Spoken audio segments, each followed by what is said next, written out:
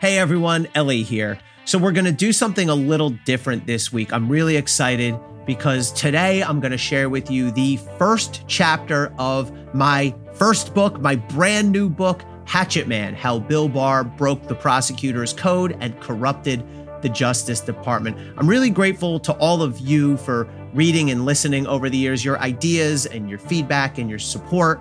This book is very much a product of that. So check out chapter 1 here and order on Amazon or wherever you get your books or your ebooks or your audiobooks. Thank you again, everybody. Here we go.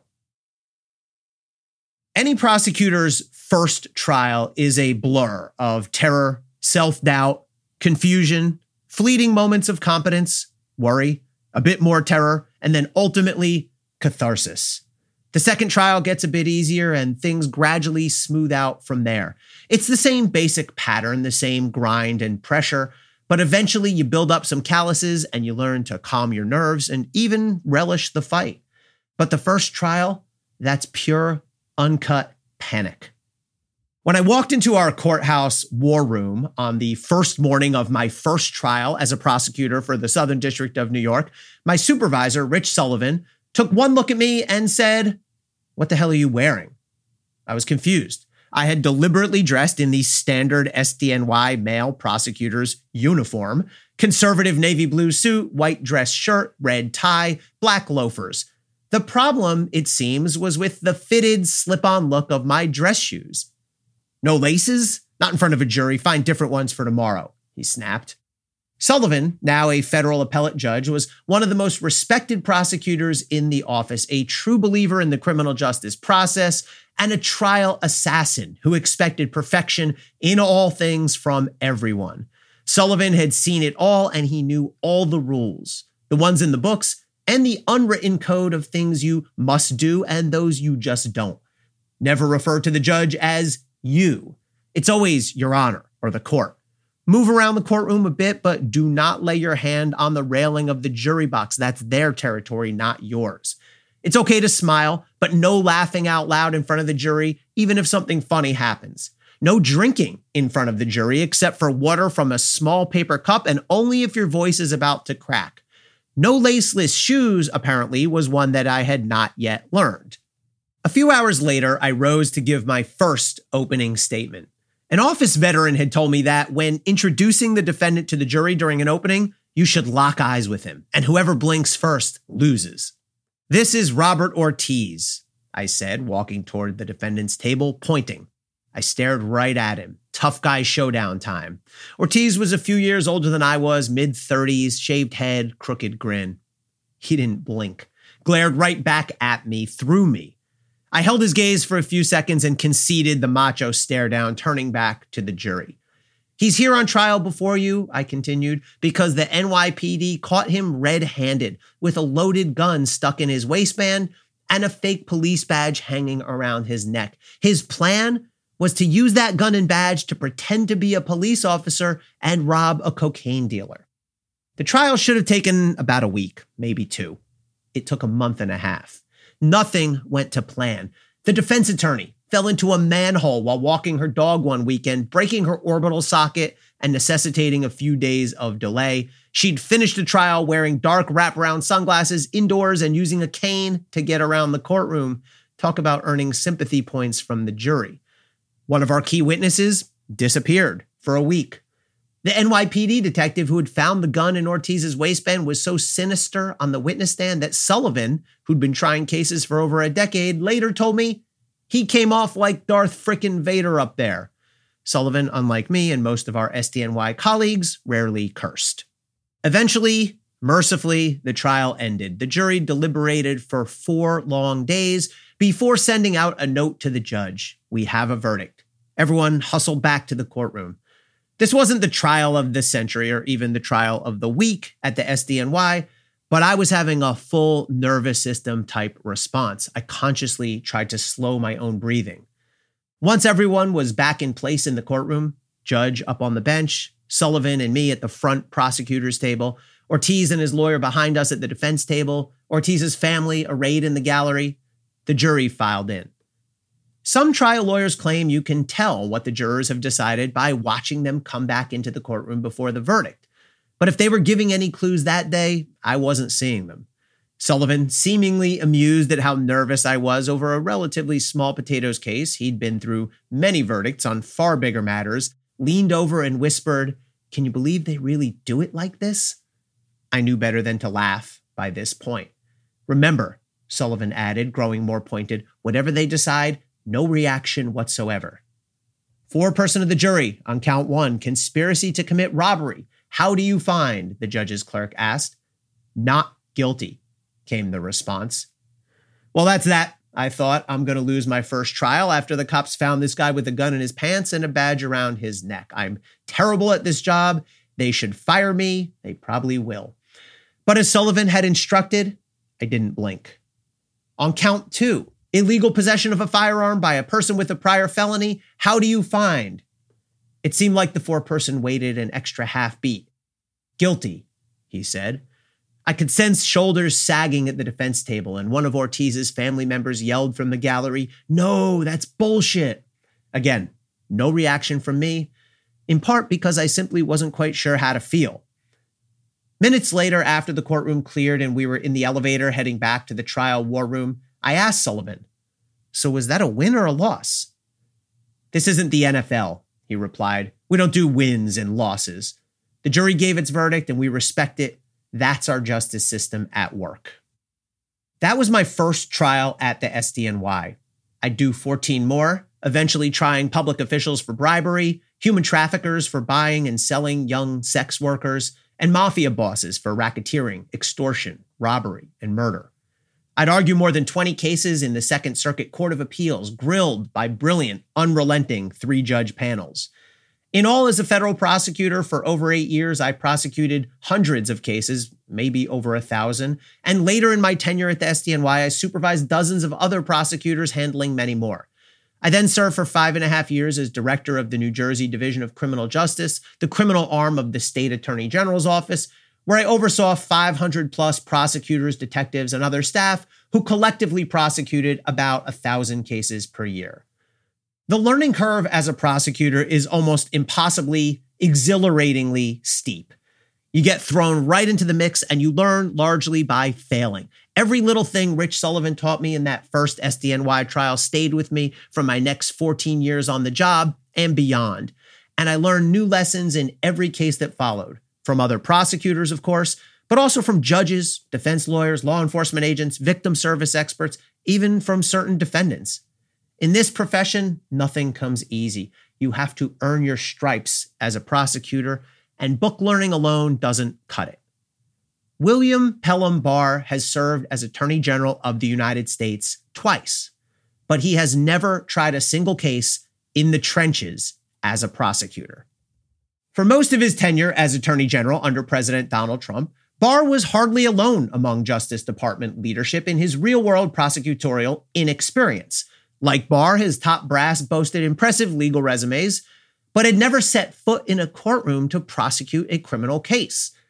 When Barr became Attorney General in early 2019, he specifically requested that Trump nominate Jeffrey Rosen to the number 2 position in the Justice Department, Deputy Attorney General. Trump obliged, even though Rosen had exactly 0 prosecutorial experience of any kind. In Rosen's official DOJ bio, seemingly aware of this glaring deficiency, he explained defensively that though most of his nearly 4-decade career was in the private sector, he had held various Senate-confirmed positions. None of those public jobs involved working as a prosecutor. Associate Attorney General Claire McCusker Murray served under Barr and Rosen in the number 3 position on the DOJ org chart. Murray's resume is impressive, but it conspicuously lacked even a day of prosecutorial trial experience before she landed the top-tier Justice Department gig. Even Brian Benchkowski, the Assistant Attorney General for the Criminal Division for much of Barr's term, the word criminal is right there in the job title, had experience within the Justice Department, but had never handled a single line-level prosecution. If you're keeping score, the sum total of trials prosecuted by Barr and his top 3 criminal side advisors added together, 0. It is not normal to have such a dearth of prosecutorial experience at the top of DOJ.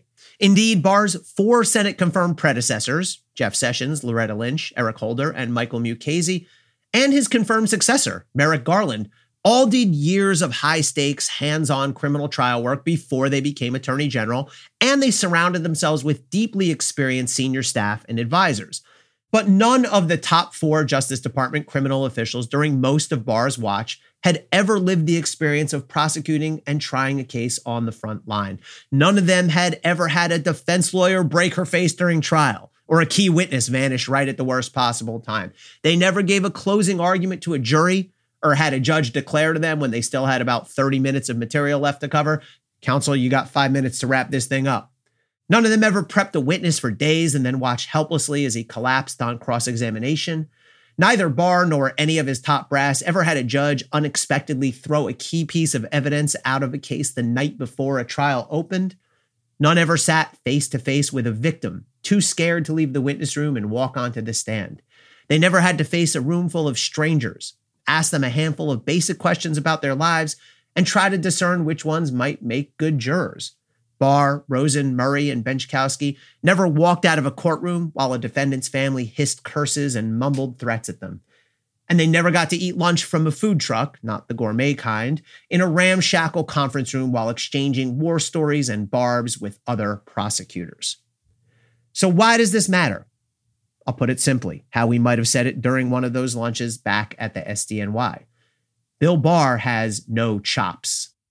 None of this is intended as an attack on the legal credentials of Barr or the people who helped him run the Justice Department. Together, they've got briefcases full of elite degrees, impressive judicial clerkships, and top-tier, highly paid private gigs. But in my experience, you simply cannot lead the Justice Department effectively unless you learn to be a prosecutor first, the hard way, by making mistakes and experiencing setbacks mixed in with the successes. In this book, I draw largely on my 14 plus years of experience as a federal and state prosecutor. I was raised, some might say indoctrinated, in the full SDNY tradition. I started at the Southern District of New York when I was 29 years old, which in retrospect makes me shudder at the gravity of mistakes I could have made and thankful that I managed to avoid the big ones mostly. As young as I was, I had the benefit of being raised in the SDNY system, guided by the office's core principles and by men and women who had earned their stripes before I arrived. As one of my first supervisors told me, "We throw you in the deep end, but we won't let you drown." Some of what you learn at the SDNY or in any of the 93 other U.S. attorneys' offices across the country is by the book. After a while, you essentially memorize the rules of evidence, the criminal statutes, the rules of criminal procedure, and the sentencing guidelines. Anyone can read the rule books, the statutes, the cases, but the most important part of the prosecutor's education is learning the unwritten rules, those norms, ethics, and values that come only with experience, successes and failures alike. This is the prosecutor's code. You learn it in the dingy conference room where you scarf down lunch and shoot the breeze with other prosecutors. You learn it in the well of the courtroom during the heat of battle at trial. You learn it from supervisors and judges and defense lawyers who keep you in line when you step out. It sounds like a parody of a Springsteen lyric, but the truth is that I learned more from knocking around the hallways of the SDNY than I ever learned from any law book. Some of those unwritten rules may seem minor, but they matter. For example, it would be disrespectful to the jury, the judge, and the defendant to show any emotional reaction, positive or negative, upon the reading of a verdict. A few are, I now believe, misguided. The macho point and stare down with the defendant, it's unnecessarily confrontational and counterproductive, and I stopped doing this eventually. But for the most part, the unwritten rules help prosecutors understand and carry out the highest functions of the job. I'll never forget Sullivan's admonition that real prosecutors do not think in terms of their win-loss records. Real prosecutors seek justice and respect the process and the outcome, whatever the verdict. Throughout his tenure, Barr faltered because he never understood or respected the prosecutor's code. He never properly appreciated what it really means to work as a prosecutor, the unimaginable stakes for all involved, and the sanctity of the criminal justice process, which must stand above and apart from other governmental functions. Barr's ignorance, laced with a heavy dose of arrogance, partially masked by his hangdog demeanor and veneer of intellectualism, led him to treat the attorney general job primarily as utilitarian and to degrade the Justice Department by using it as a means to predictable political and ultimately personal ends. Barr never earned his stripes, and it showed. In this book, I identify 3 fundamental traits that infected Barr's approach to his position as the nation's top prosecutor. Because of these shortcomings, Barr failed as attorney general, abused his power, and did lasting damage to the Justice Department. First, Bill Barr is a liar. I won't mince words. In both fields where I've worked, law and media, there is a natural and perhaps healthy reluctance to flat out call somebody a liar. Usually we soften it a bit. We say somebody is not credible or has misstated the facts or lacks candor. Barr had plenty of chances to fall back into one of these softer labels. But after nearly 2 years and countless exaggerations, obfuscations, and outright false statements on his part, I have no hesitation in saying it. Barr is a liar. Throughout his tenure as Attorney General, Barr misstated crucial facts, virtually always in favor of Trump or his preferred political narrative of the moment. He distorted the law to serve whatever predetermined bottom line best satisfied his and Trump's needs. He shaded reality by selective omission, by misleading framing, by false analogy. He contradicted himself when convenient. He projected his own untruthfulness and dissembling on others. When confronted, he played dumb or pretended not to understand basic words and phrases. There's no benefit or reason to soft pedal it, so I won't. As Attorney General, Bill Barr lied to the American public time and again. Second, Barr is an eager political partisan. He willingly, affirmatively, and aggressively used the Justice Department as a political tool to help Trump until the very end when it was clear that Trump's days in office were numbered. People sometimes say Barr allowed or permitted the Justice Department to become politicized, but it's more than that. That phrasing is too passive. Barr didn't merely sit by and let DOJ get dragged into politics by Trump or others. He made it happen himself by design and with gusto, often directly in response to Trump's corrupt entreaties. Prosecutors hold staggering power, and ultimately, nothing could be more dangerous than for the Justice Department to become an arm of political protectionism and retribution. Yet Barr dragged DOJ down that perilous path. Third, Barr, over time, used the Attorney General position to impose his own legal and philosophical views on how civil society ought to function. Throughout his tenure, he consistently acted upon a hardline Federalist Society-endorsed view of the law that exalts the executive branch and the president in particular as the primary source of legitimate governmental power. He sought to place the presidency above and beyond the reach of Congress and the judiciary, at times successfully. In the process, he, at least temporarily, upset our constitutional balance of powers, rendering the president unaccountable and untouchable. More broadly, Barr sought to actualize his own extremist, dystopian worldview in which a small group of strong, powerful men of faith enforce social order and ward off dark forces of creeping secular chaos. Barr brought to the Attorney General's job a dangerously distorted conception of his own power to impose that social order on what he saw as the needy, dim-witted masses.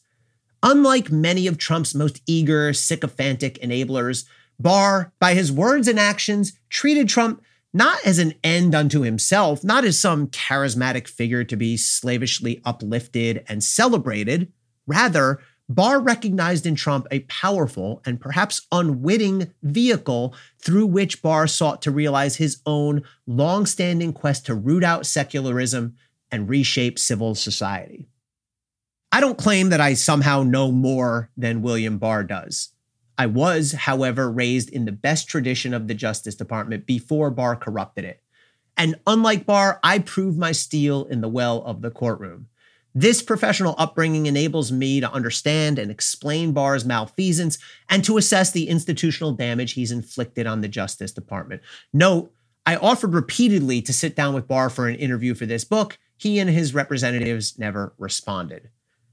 There are more great things about working as a prosecutor than I could ever list or count. The best of all is that, as one of my former bosses put it, you always do the right thing in the right way for the right reasons. At the SDNY, we fought hard to do justice, to charge well-supported and righteous cases, and to convict serious lawbreakers. But those goals, worthy as they are, could never come at the expense of our integrity, credibility, and independence. Without those core values as a prosecutor, you're lost.